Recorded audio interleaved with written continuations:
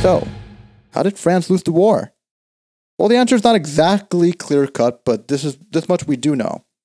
One, the French mobilization for the war, actually sending out troops and weaponry and such, was significantly inefficient, whereas the Prussians' mobilization was very efficient. Within 18 days, Prussia and its allies had nearly 1.2 million troops at or near the border. That's really fast, and the accounts show that they were not at all. They were really quickly they realized. I think at the time they had about 500,000 ready to go in that same amount of time, which is not what you want to see. Second, the French infrastructure was not really considered and maintained for the mobilization of troops. And this meant they were ill prepared. If your trains and railroads and all of that were not designed to be sending troops out, it's going to take a while. On the other hand, Prussian infrastructure was built for this purpose and was modernized compared to French infrastructure. Aristocrats in France retained their place within the officer corps, which was mainly who composed the officer corps at the time, regardless of their actions. On the other hand, Prussia filtered for incompetence in the officer corps. They didn't care where you were from. They're like, no, you're a fucking idiot. Get out of here, which makes sense. This is the craziest part. France had no general staff. They didn't have people in charge of the military aside from Napoleon III. He was in charge of the military. He believed simply because he was the nephew of a military genius that this was enough. Oh boy. Prussia, on the other hand, had the most significantly experienced and the most sophisticated, experienced and intelligent general staff in the world, at least in Europe at this time, and had some brilliant leadership of a certain general by the name of Helmut von Moltke. Additionally, the Chancellor of Prussia at this time was, I don't know if people know their history, but a certain Otto von Bismarck, who is one of the most famous politicians in modern history because of just being so brilliant in terms of his realpolitik. Oh, boy. So, maybe it's not too surprising that they got owned. Oh, I'm starting to feel bad for this fail son. Just kidding. No, I'm not. Now, the emperor left Paris on July 28th. His wife, or the Empress Eugenie, served as regent in his absence. That's right. He fled like a little girl, and he left his wife to deal with it. Oh, not quite. I mean, he left with the military to go to the war. All right. But just to show how superior the Prussian military was compared to the French, on August 18th, the Prussian army, with a strength of 188,000, fought the French at the Battle of Gravelotte. The Prussians inflicted 20,000 casualties and only received 12,000. This led to a demoralization among the French military because it was such a quick battle, and it was an overwhelming victory by the Prussians. And kind of pointed to before, the French thought that they were unstoppable. They were going to win. So how the hell did they lost such an important battle? And from their point of view, so very quickly, Prussians started to advance towards Paris with almost no significant defeats of any kind. And a siege of Paris seemed inevitable at this time. Spoiler alert, it was. Yeah, it was. Meanwhile, in Paris, there was an anxiety about the siege on the horizon. This presented an opportunity for the left. There was an attempt at an insurrection on August 14th by a group of Blanquists. This failed. One of the general staff, General Louis Trochu, had suggested a retreat to Paris in order to defend the capital from a siege. Rather than listen to this common sense proposal, it seems like that makes sense. Napoleon rejected it, believing this would threaten his empire. Oh God, just the ego talking.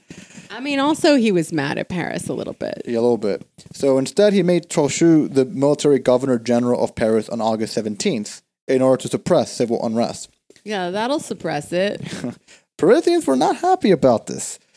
During an attempt to rescue the besieged troops at Le Mans, there was a battle at Le Mans, and then many troops were put there, and the general there and all the troops were stuck there. Napoleon III and his forces were intercepted. They were attempting to liberate this besieged troops, and they were intercepted by the Prussian army on August 30th. This attack forced the French to the town of Sedan, near the Belgian border, and there, the following day, on September the 1st, the French were owned in that battle, and the following day, September the 2nd, the emperor and 100,000 soldiers surrendered to the Prussians. The emperor surrendered. Oops. Once the Empress heard news of this surrender to the Prussians, she quickly asked Adolphe Thiers, remember him?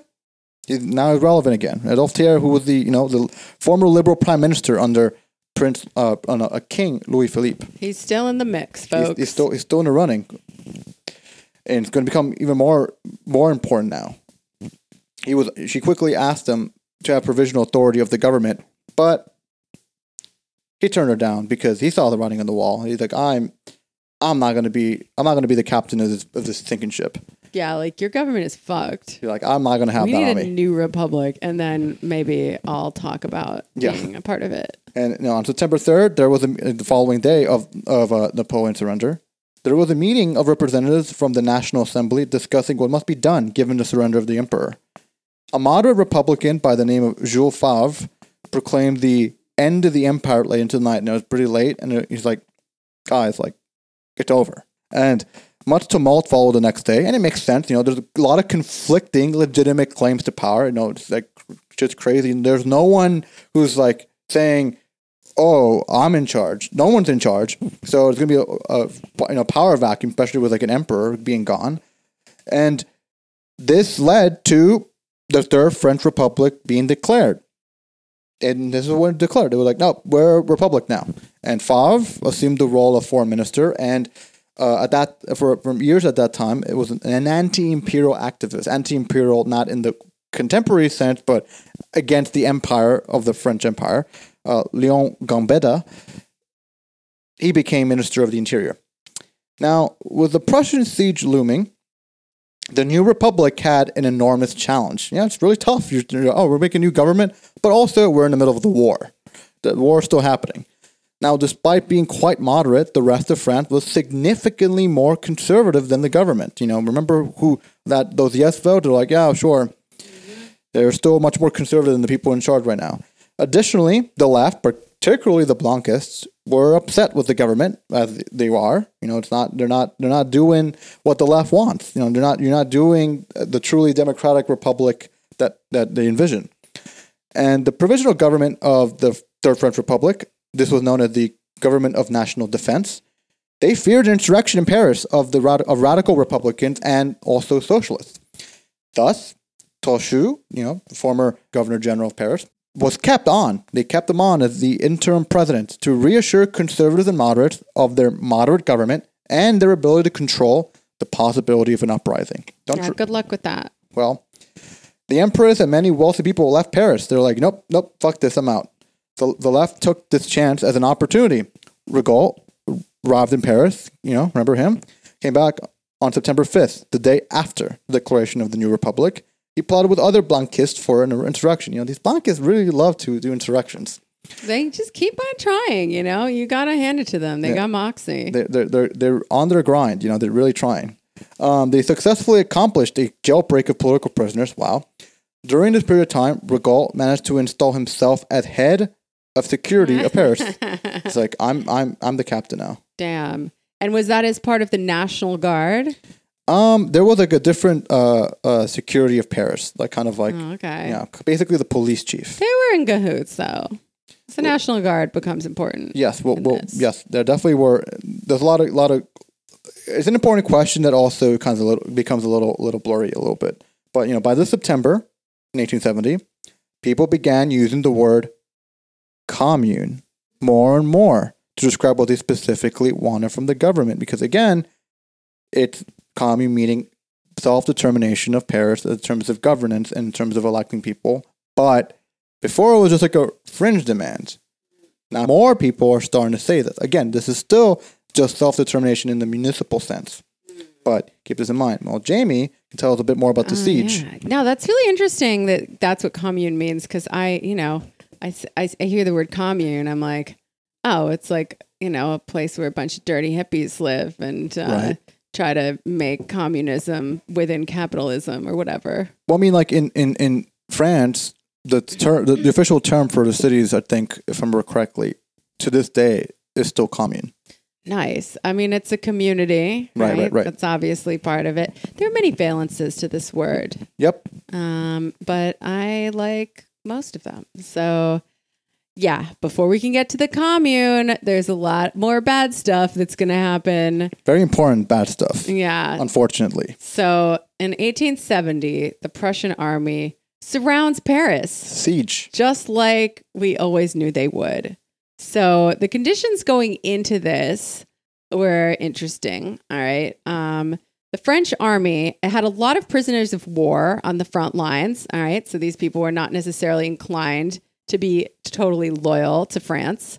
They also had many new recruits, including a bunch of young men from Brittany who didn't even speak French.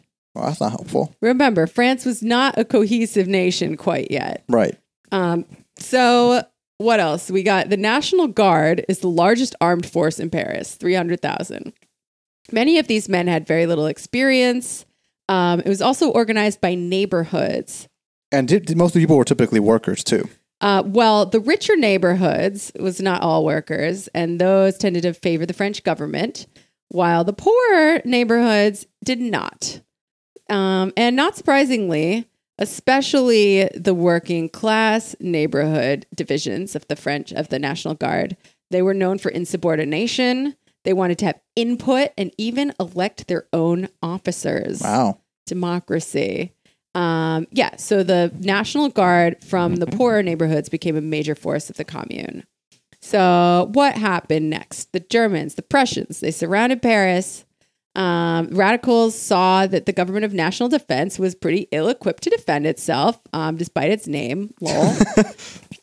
Turns out it was just a clever name. The more working class units of the National Guard, they marched to the city center and demanded the election of a new government.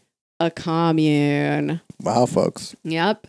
And, this is the first of many marches that was dispersed by loyalists, the fucking bootlicking Bonapartists. Ooh. There were a few more marches with the same result, one led by Eugene Varlin of the First International.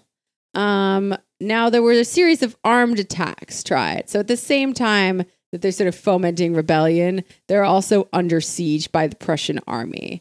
So the National Guard, they were trying to break the siege. It didn't work. And furthermore, the Prussians cut all the telegraph lines, so Paris could not communicate with the rest of the country. The Minister of Defense at this point fled Paris by hot air balloon. That's some steampunk shit, folks. You can't make this up. That's kind of cool, to be honest. It's a pretty cool way to leave. You know what? I've been owned. Goodbye. Good luck, guys. I hope that you do okay. Y'all figure it out. Y'all got this. Yeah. So that's insane. Imagine if like America had a war and the Secretary of Defense like, all right, I'm out. Yeah. Y'all got this. I'm out. Yeah. Does not fill you with confidence. So let's see what happened then. October 27th, the French army of 150,000 at Metz surrendered. There was another failed attempt to break the siege of Paris. Now Halloween, spooky season. Blanqui and other radical leaders called some new demonstrations. And 15,000 people showed up in the rain, calling for the resignation of General Trochu and the proclamation of a commune. Once again, they keep saying the magic word. They keep saying the word that instills fear in their heart. Mm-hmm. They entered the Hôtel de Ville, which is a government building in Paris, demanded a new government. Basically, the city hall. Yeah, but the loyalist troops recaptured the building. Womp womp. So cool that it happened on Halloween too. It is cool. Do you think they were wearing costumes? Ooh, that's the interesting. We should try to find that out. That's really interesting. We should find out if they celebrated. I'm guessing no. Oh, I think so. But 1860s, I feel like they probably 1870. What if they were all dressed up like ghosts and shit? I know. During that period of time, the U.S. did. Ooh, all right. Like I know Halloween is not that contemporary. It was definitely predated the 20th century. I just know they don't have it everywhere. That's true. But I do know, all right, this French, I'm going way off topic, but this French dude that I was kind of dating the summer that I lived in Paris, was obsessed with Halloween. Oh yeah, and he had a full sleeve of Halloween tattoos. That's really cool. Yeah, no, he was a weird guy. He was a weird, cool guy. Shout out to Stan. Wonder what you're doing now. You're really cool. And tell really me weird. more about how you Americans to celebrate Halloween. Yeah, and then he told me that he was gonna make his other sleeve a Christmas one, and I couldn't tell if he was joking. What? He said, "Oh, oui, un Noël." This man really wanted to have not was like the Nightmare. The holiday, the Nightmare Before Christmas. Yeah, Nightmare Before Christmas. He wanted to have Yeah. Nightmare Before Christmas sleeves. I wonder if he ever did the second one. Interesting. I'd love to know. Maybe he's listening and he'll hit me up. So yeah, anyway, back to France in the history part. So city authorities, they organized a plebiscite and won. A plebiscite is like, where people vote on, do you still support us or not? Right. But, as we know, bourgeois democracy certainly has its limitations. Right. So 2 days later, we had municipal councils in each of the 20 arrondissements voted to elect mayors. 5 of the councils elected radical opposition candidates, including Delescluze and a young doctor from Montmartre named Georges Clemenceau. Now, this guy is going to keep on coming up, right? He's a Republican, but he's like kind of a compromise guy. Like he would later try to, work it out between the Paris communards and the French government. And like everyone was like, no, fuck off. Also, he would later be the prime minister of France, but we don't have to talk about that yet. All right. What else? Okay. Adolphe Thiers tries and fails to get other countries' help with the war. Then he's like, guys, fellow government guys, we got to make a deal with Germany. But Germany wants way too much. The French government's like, no, we're just going to keep fighting this war. But they're not getting anywhere. Right. All right. And in the meantime, winter is coming. Yeah. Winter is here. Winter is here. Winter is here. There are shortages of food. They can't get enough firewood. They can't get enough coal. They can't get enough medicine. It's getting rough. Comms are shut off, remember? So they can't even tell people about it. Yeah. And what happens next?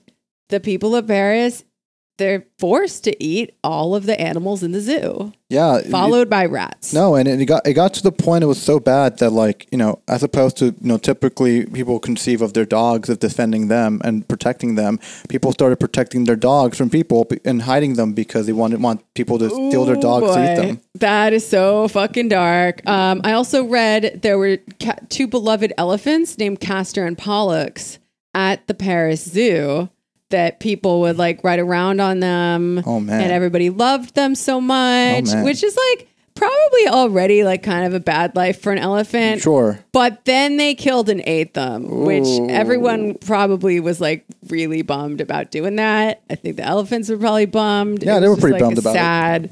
Sad time for everyone. But there were some menus. There are some menus surviving from this time. Yeah, for the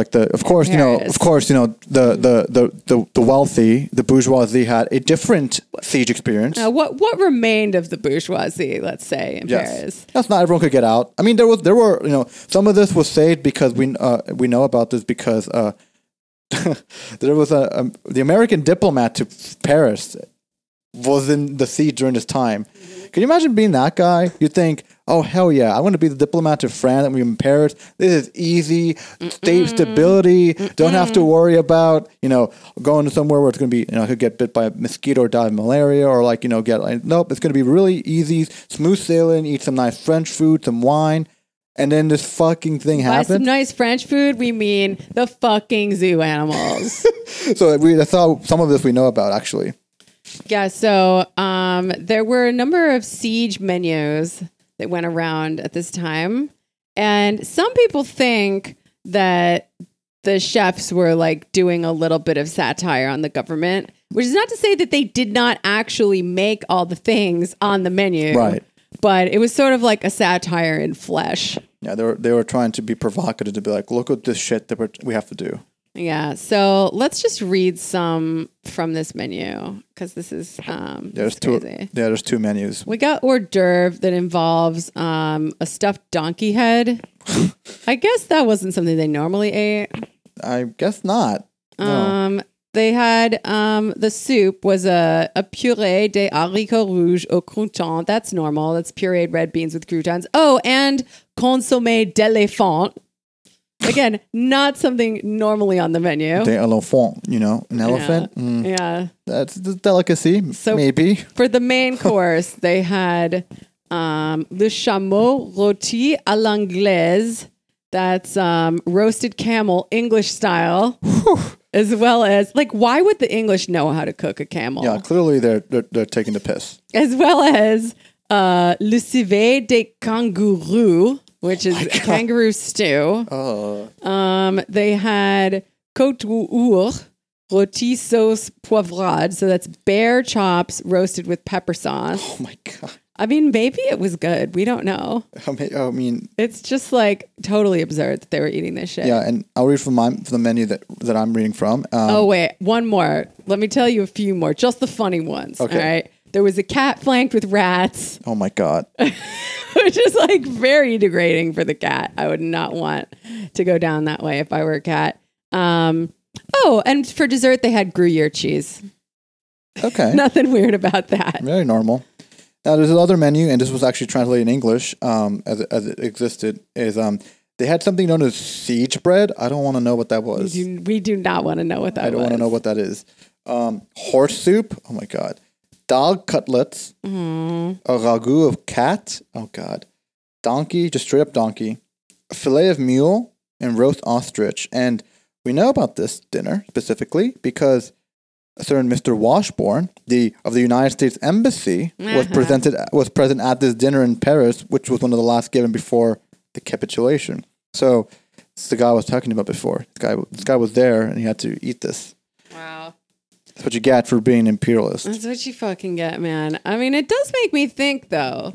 Maybe instead, I mean, look, I don't think it's any more barbaric to eat the zoo animals than farm animals. I myself am a pescatarian. I agree with that. I think it's all fucking barbaric. But for the benefit of the people who do eat meat, which is most people, maybe in addition to having a zoo in the middle of the city, there should be a farm of some sort, just in case. Because I feel like farm animals probably taste better than the ones in the zoo. I mean, they're probably easier to maintain. Or maybe they could just get tastier zoo animals. Folks, it's not a good time. I'm going to run. That's going to be the platform when I run for city council. I'm going to be tastier animals in the Prospect Park Zoo in case we're ever under siege. Close Rikers, open up the zoo. I mean, open up the zoo for dining purposes. Think about it. That is going to be the largest reserve of meat in any given metropolitan area once the fucking food runs out. So that's very dark, Jamie. It's a very dark platform. I mean, I'm just saying, I hope it doesn't come to that. But if it does, wouldn't it be great if you could eat tastier animals? How would you sell this? Jamie, how would you pitch this to the DSA? For endorsement. You know what? I got to think about it. But as you know, DSA is really allergic to talking about the insurrection. So I feel like I wouldn't get that far. It's a funny thought. So yeah, I'm going to workshop that and come back to you with some ideas. But you know what? That might necessitate a breakaway from DSA by the more radical caucuses. But even them, they might look at me like, Jamie, I don't know what you're smoking. Anyway, so January of 1871, the siege is continuing. The German army is like, are you fucking kidding us? We are so sick of this shit. You are not going to win this war. And we're also tired of doing the siege to you. Right. And let's end it right now. So they start shelling the city day and night. The French army is defeated on 4 fronts already. People are pissed off. Right. They're so tired of it. Yeah, and important to mention, Jamie, that on January 6th, during this period of time, Paris was filled with red posters plastered on buildings with the word "Make way for the Paris Commune." It's happening. It's coming. And to keep talking about it, more and more people are talking about it. You just got to keep talking about it, and sometimes it fucking happens. So yeah, there's lots of agitation in the political clubs and in the National Guards of working class neighborhoods. January 22nd.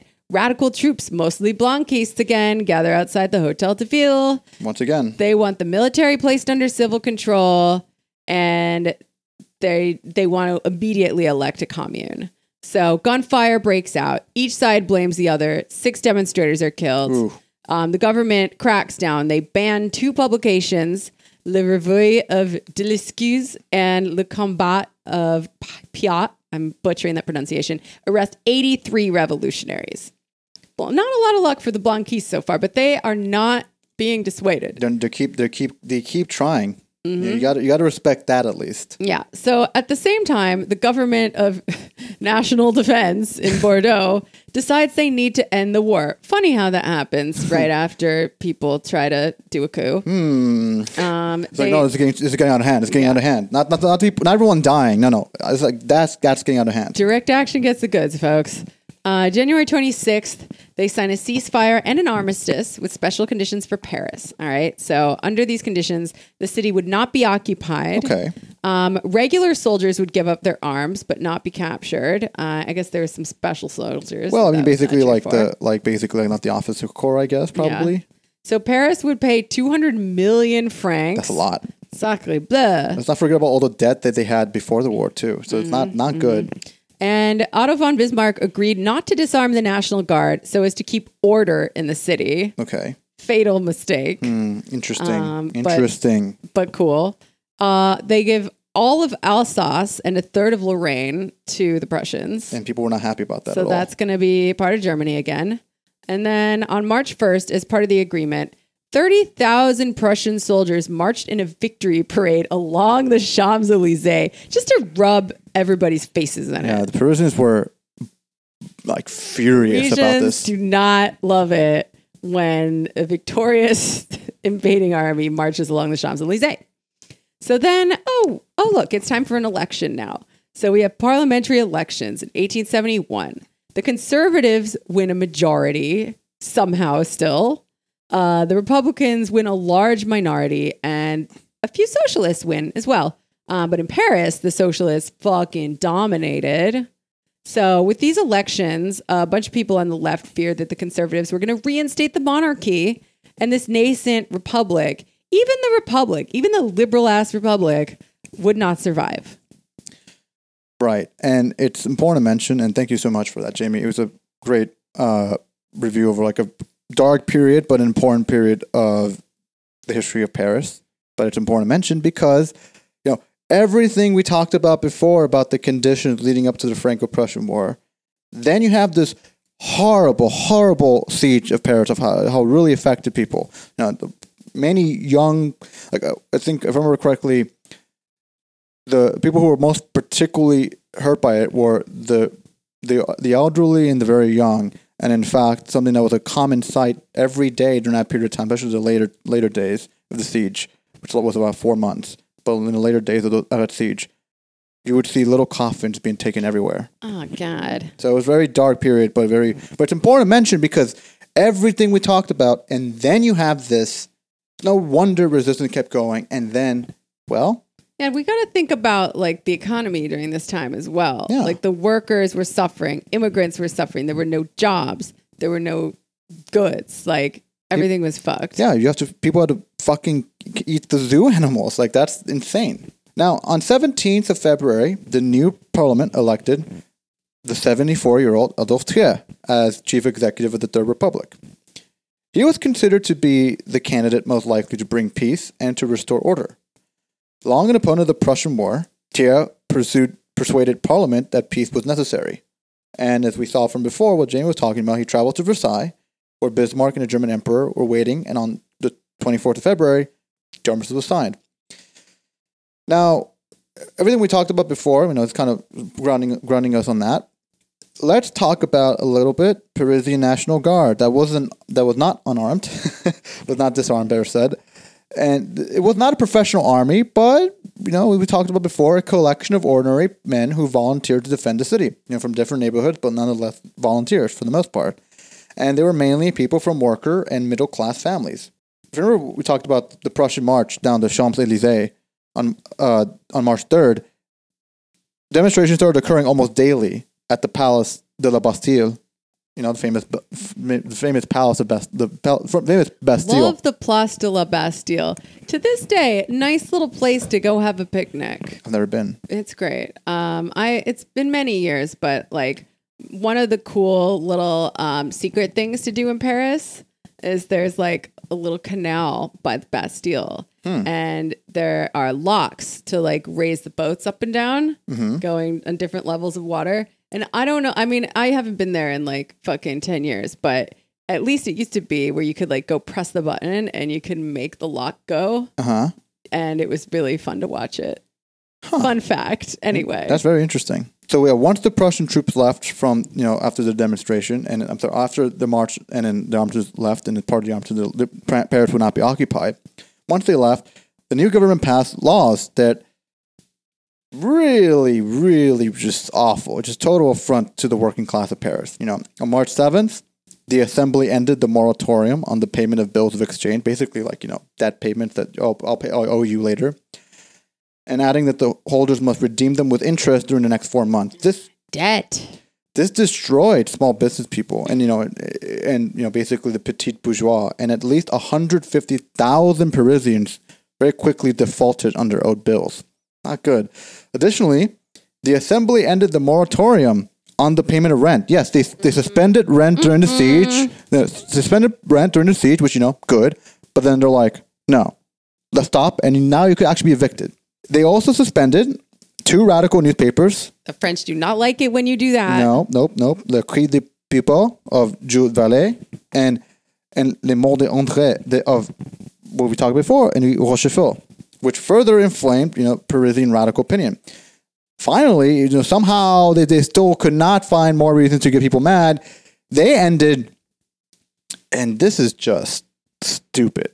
They ended a daily stipend of 1.50 francs a day to the National Guardsmen. The people, Come on, guys. the people who have the guns. The people who still have all the guns and have not been disarmed. And they're like, yeah, we're going to stop paying you every day.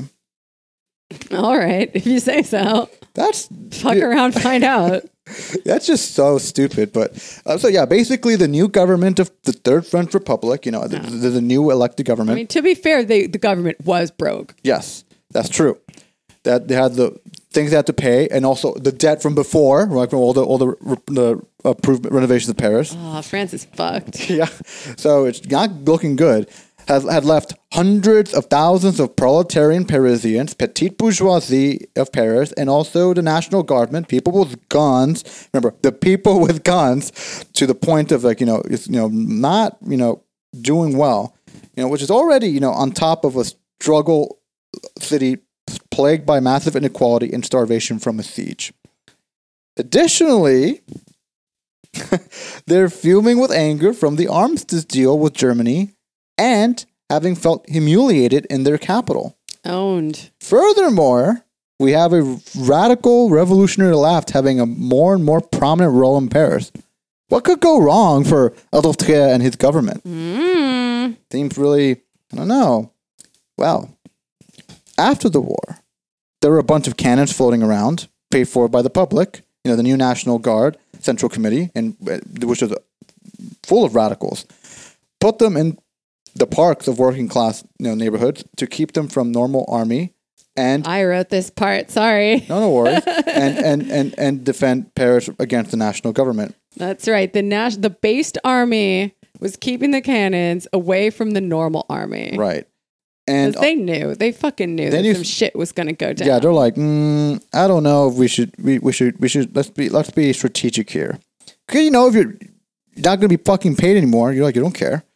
So on the anniversary, and it's important, on the anniversary of the revolution of February 24th, 1848, so basically February 24th, 1871, there was a crowd which formed the Place de la Bastille, surrounded the Place de la Bastille. 2 days later, on February 26th, the police drowned an ordinary person who just, their crime, simply noticing that they were being watched by an undercover police officer. Damn.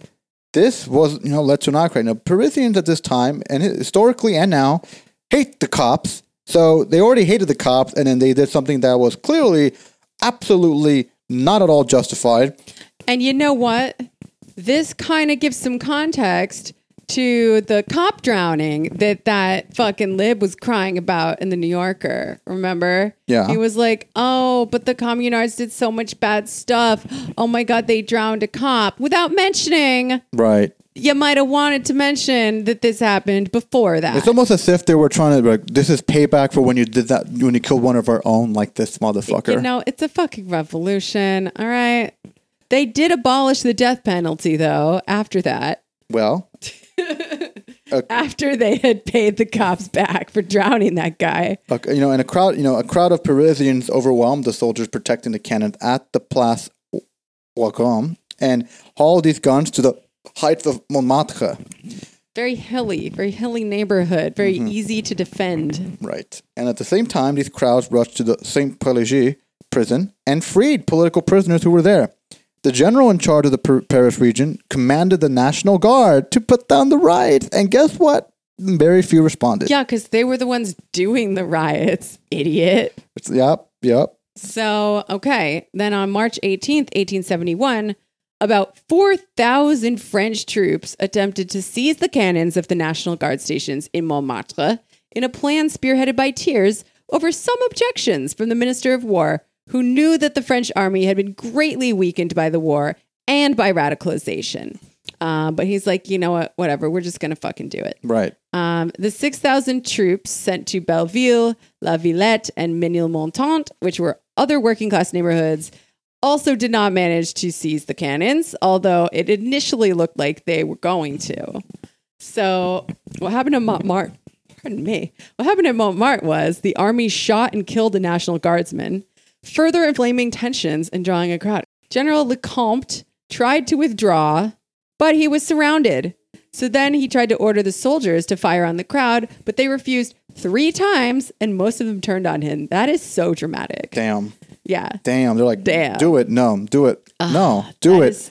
No. That's like a fucking tear in reality. I love that so much. That is the moment when the revolution happens. That is the moment that we all dream of for our whole entire lives. Yeah, they were just like, no, we're not going to do that. Yeah. So then the National Guard took him, General Lecomte, and his officers to the local headquarters of the National Guard at the ballroom of the Chateau Rouge. This is so classy, where they got yelled at, pelted with rocks, and generally fucked with by a crowd. Yeah, struggle session. But in a ballroom. That's like the Frenchest shit ever. Yeah. Just like lynching a general in a beautiful grand ballroom. Probably was nice music in the background too. Yeah, with a fucking string quartet playing.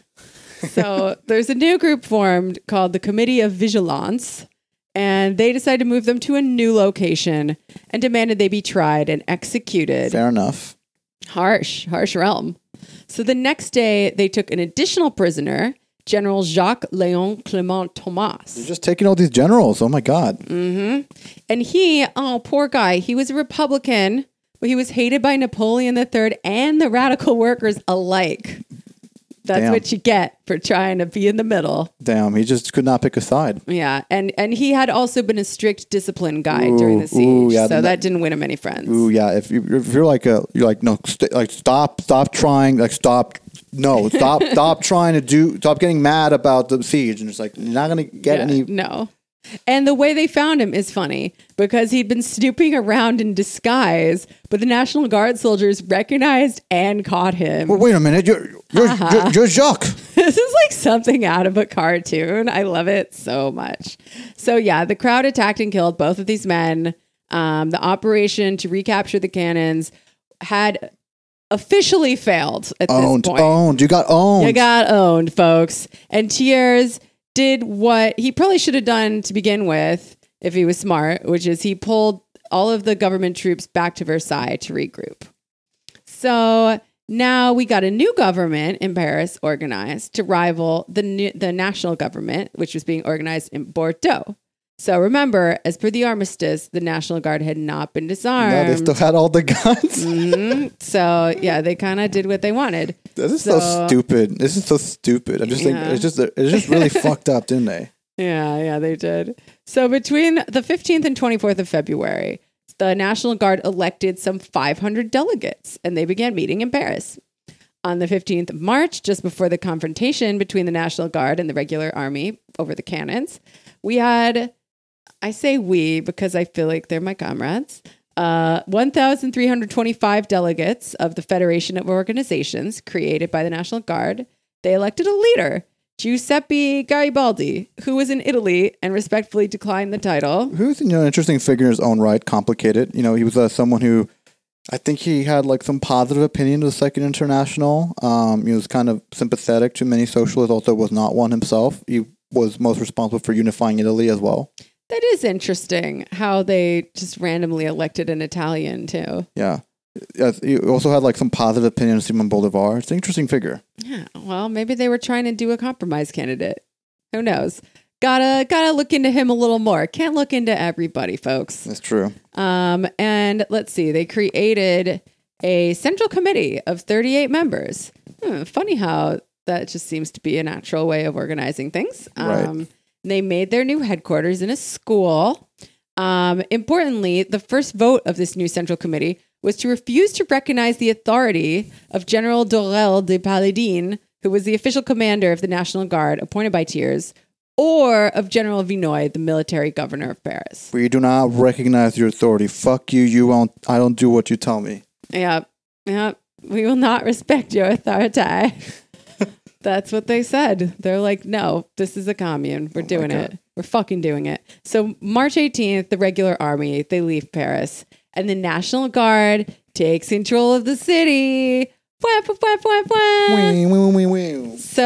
what happens now? The Blanquists, who were based, they want to march on Versailles to defeat Thiers' forces before they could regroup, which, kind of smacks of permanent revolution. It's kind of like what Trotsky wanted to do. But before... Like keep it going. Like, it's like, just no. keep it going, guys. We just got to keep it going. We got to take over the rest of France right away. But the majority of the people in this new government, they wanted to solidify a base of legal authority in Paris first. And I'm wondering, is this lip shit or was it smart? I'm not sure. I mean, can you really blame them? Look how much shit people have been gone through at this point. Maybe they just want to let's just sit down a little bit. Yeah, savor the victory. And also just a lot of people especially wanted to have some stability given, you had the siege, the war, the past 20 years wasn't so good. You could see a little glimmer of maybe things could be a little good for a bit. Yeah. Also, this government is a week old. So yeah, it makes sense that they'd want to try to get a vibe going before they try to conquer more places. Right. And also the Third French Republic is also not quite, it's quite young as well. It's only a year old at that point anyway. So it didn't really have true legitimacy yet. There's also no evidence that the rest of France would have supported them. Yeah, that's also true. There is based on what we know from the votes, it maybe might have been smart to maybe in the cities, but not in the majority of France. No. So what happened next? This central committee, they officially lifted the state of siege. Hell yeah. They named commissions to administer the government, and they called more elections for the 23rd of March. They also sent a delegation of mayors of the Paris arrondissement, led by our friend Clemenceau, who is the mayor of Montmartre, to try to negotiate with Thiers in Versailles to obtain a special independent status for Paris. Obviously, this did not work. Yeah, right.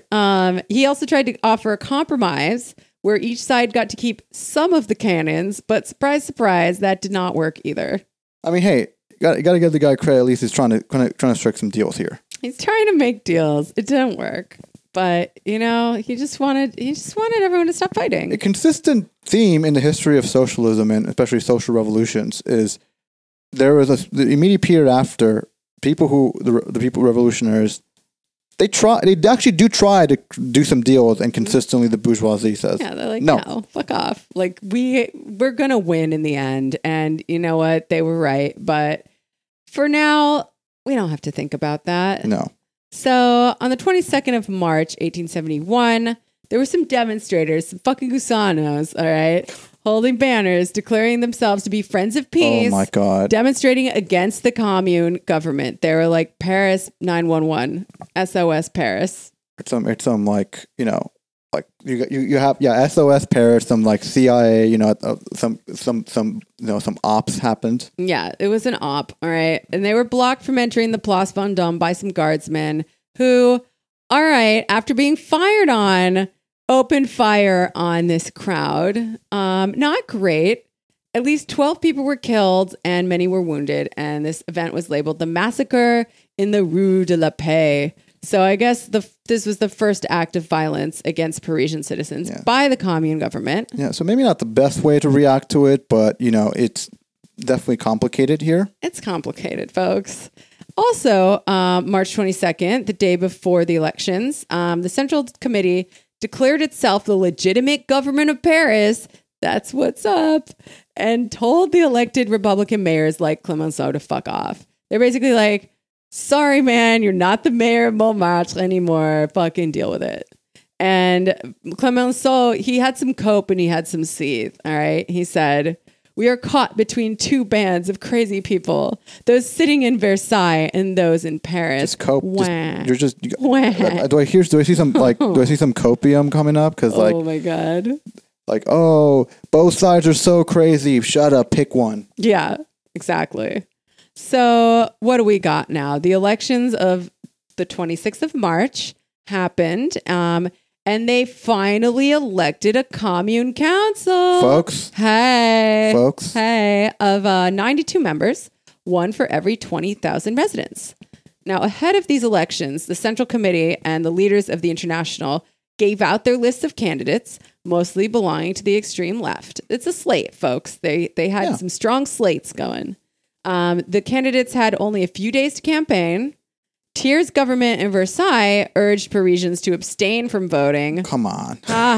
See how the bourgeoisie like it when democracy's weighted against them. It doesn't feel good, does it? Huh? No. It's like, when you talk about, why don't workers vote in elections in every other election? Maybe that's why. So when the voting was finished, we had 233 Parisians had voted. 203,000. 233,000 Parisians had voted. Sorry, getting a little tired.